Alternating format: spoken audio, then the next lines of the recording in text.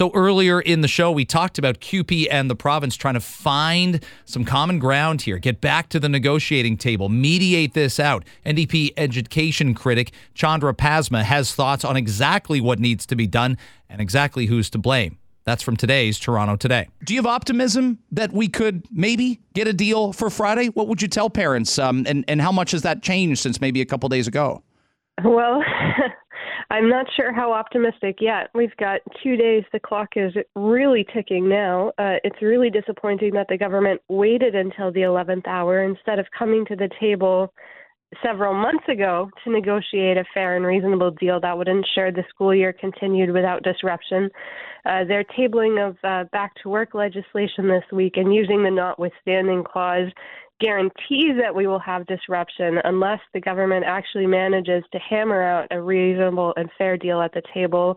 Like I said, 48 hours. So we'll see how serious the minister actually is about protecting this school year and giving our kids the stable and normal school year he's talked about all along. I'm disappointed myself by the usage of the notwithstanding clause, but I'm also wondering if I could make the case the CUPE members voted for a legal strike. If that strike is then deemed illegal, at least in the short term, I wonder if you think, wouldn't many of them have a different vote? There's a lot of concern I'm hearing among CUPE members about that, Chandra. Well, I've heard from a lot of education workers and a lot of parents. We're already dealing with shortages in our education system of workers. And just to be clear, these are the workers that clean our schools, that support our kids who have accessibility needs, that teach our littlest pupils and help them to use the bathroom, that help our kids use the library and IT. Like, these are incredibly vital and important roles in our schools, but they don't pay well. And so these workers have been forced to use food banks, to work 2 or 3 jobs to make ends meet. And as a result, a lot of these roles are already going unfilled. And these workers have been saying, if we don't get a decent raise, we're not going to be able to continue to do this work.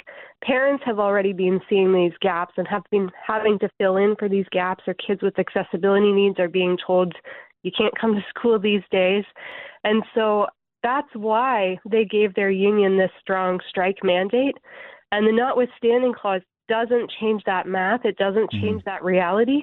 What it does is just say to these workers and to these parents and to these kids, Doug Ford doesn't care. If you stand in his way, if you cross him, he's going to trample all over your charter-protected rights.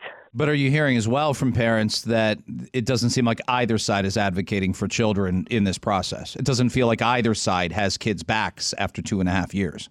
No, that's not what I'm hearing from parents at all. They've seen that these education workers have come in and day out, and the kinds of roles these workers play, many of the CUPE workers were still in schools even when schools were closed, because they were coming in to support kids with accessibility needs who didn't need to be in online school. They were still cleaning the schools. You know, despite all this, all the negotiations, despite the financial situation of many of these workers, they have been coming in this year. They have been doing their best to give our kids this normal, stable school year. Parents see how much they love and care about our kids. What they're not seeing is that same interest in our kids from the government, who has been willing since the beginning to use our kids as a bargaining chip to bully the lowest paid workers in this sector.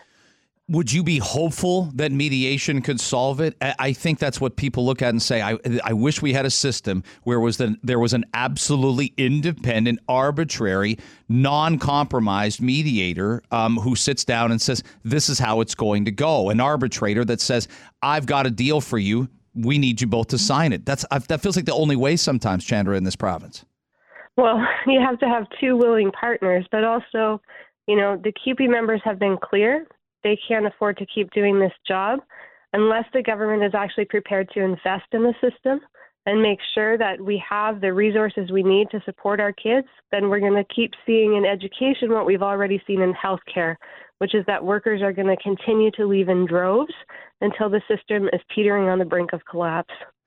I wonder, though, I made the distinction yesterday. Karen Littlewood was on with us, OSSTF president, and I thought two things she said were rather pointed. One, she doesn't actually think this tension with CUPE will affect the OSSTF's ability to get a deal done. So I was heartened by that. At the same time, she made the point that, as you said, these are the most vital workers to keeping schools open, and they haven't been paid well, and they haven't been properly compensated maybe for a lot longer than the Ford government's been in power since 2018. This goes back decades. That's right. Well, and we saw the Liberal government before pass Bill 115, which also suppressed wages and took away the right to collectively bargain. And that's why the CUPE workers are so desperate right now. This isn't a one-time problem. This is systemic, that we have not valued this kind of work. We have not valued these kinds of workers, and we felt free to trample all over their rights all along. And at the end of the day, it's our kids who pay the price, and we can see that right now. They're already paying the price, and they will continue to pay the price as these caring adults that they need more than ever now after 2 years of pandemic-disrupted learning are starting to leave, even though they want to be there. So we need to do everything we can to make sure that we have as many caring adults as we can around our kids, that they are providing these fundamental supports our kids need day in and day out, because our kids deserve no less. Chandra Pasma, our guest on Toronto today. She's the NDP education critic, MPP as well for Ottawa West Nepean. We'd have Marit Stiles on quite a bit and ask her about education issues. One thing I think we'd all concur on if we were sitting around the table is this is getting in the way of some real issues with education, some real debates, some real move forwards. We've seen some of the statistics about where our kids are at. We need to play catch up with a lot of the learning loss. What are some of the issues that you look at, Chandra, and you say these are really, once we can settle these labor issues, really vital issues in our schools that you're passionate about? Well, I've heard from a lot of parents over the past year knocking on doors across Ottawa, West Nepean, just the way their kids are struggling with mental health. It's not surprising. A lot of grown-ups are struggling with their mental health as well. But we really need to do a better job of making sure that schools have the resources and supports they need in schools to support kids, to help identify issues before they become a crisis and get kids referred to the appropriate level of service.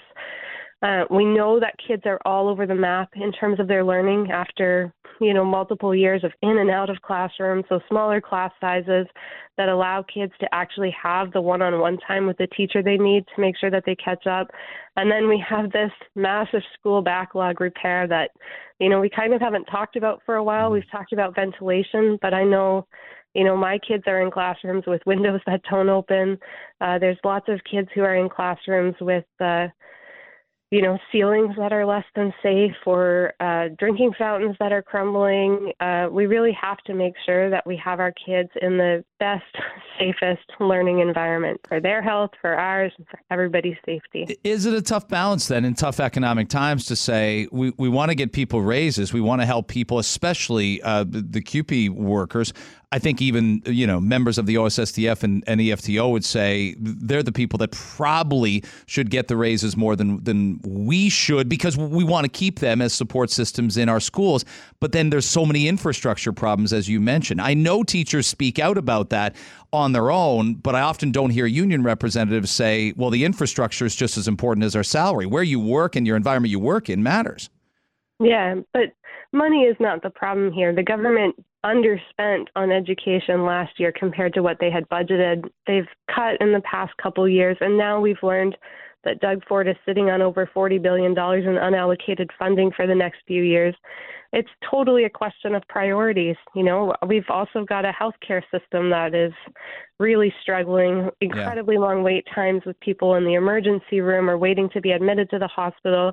Like, the government needs to choose to invest in these services that people really depend on. If they are really serious about supporting Ontarians and especially supporting the youngest people in our province, then they are going to have to invest in our education system and our healthcare system. They have the funds, and they are choosing not to do that. I heard you reference on Monday the amount of weeks that schools have been closed by in Ontario, and it leads the country. It leads a lot of the Western world. Can I make the case an NDP majority government would have had the schools closed even longer? Absolutely not. Why? I mean, we were calling all along for the government to take the steps and invest in the measures that would have allowed us to have schools open safely. You know, rapid tests available in all schools, not just private schools. I know parents across Ottawa were fundraising and banding together to try to get rapid tests back when the government was refusing to pass them to publicly funded schools.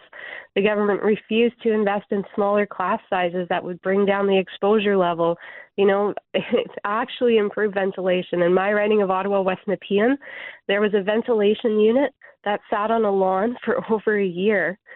I'm not a mechanical engineer, but I don't think a ventilation unit on the lawn substantially improves air quality inside the building. No, that's no good. That's a great example. Wouldn't rapid tests, though, have found more positive cases among kids? Wouldn't more positive cases have closed more classrooms and therefore closed more schools? Well, it doesn't necessarily close the classroom if you're identifying the cases right away, right? If the kids who know they have COVID can stay home, then you prevent the outbreaks. What we were seeing was nobody being able to identify they had COVID until there was a massive outbreak within their school. But at this point, more tests would mean more. And I'd say that at the point of last December, schools were getting closed in the Omicron era with 2-3 cases. My kid's high school was one of them, where you got 2-3 cases in a school of 1,200, and they're sending the other 1,197 kids home. I mean, that was a public health decision. What happened when you had identified cases, what the Conservatives were doing, what the minister did, was shutting down the school system entirely instead of investing in those measures that would have allowed most schools to be open and public health to determine which schools needed to be closed. I would say even now with COVID cases rising and, you know, lots of other respiratory viruses circulating, we know that the pediatric ERs are full of kids. It's another moment where these kinds of measures, smaller class sizes, really good ventilation in the classroom would make a difference to the health of our children. Hey, Chandra, I appreciate you coming on and appreciate your advocacy as well. Let's have more conversations as the weeks roll up. It was great to have you on this morning. I would love to, Greg. Thanks so much.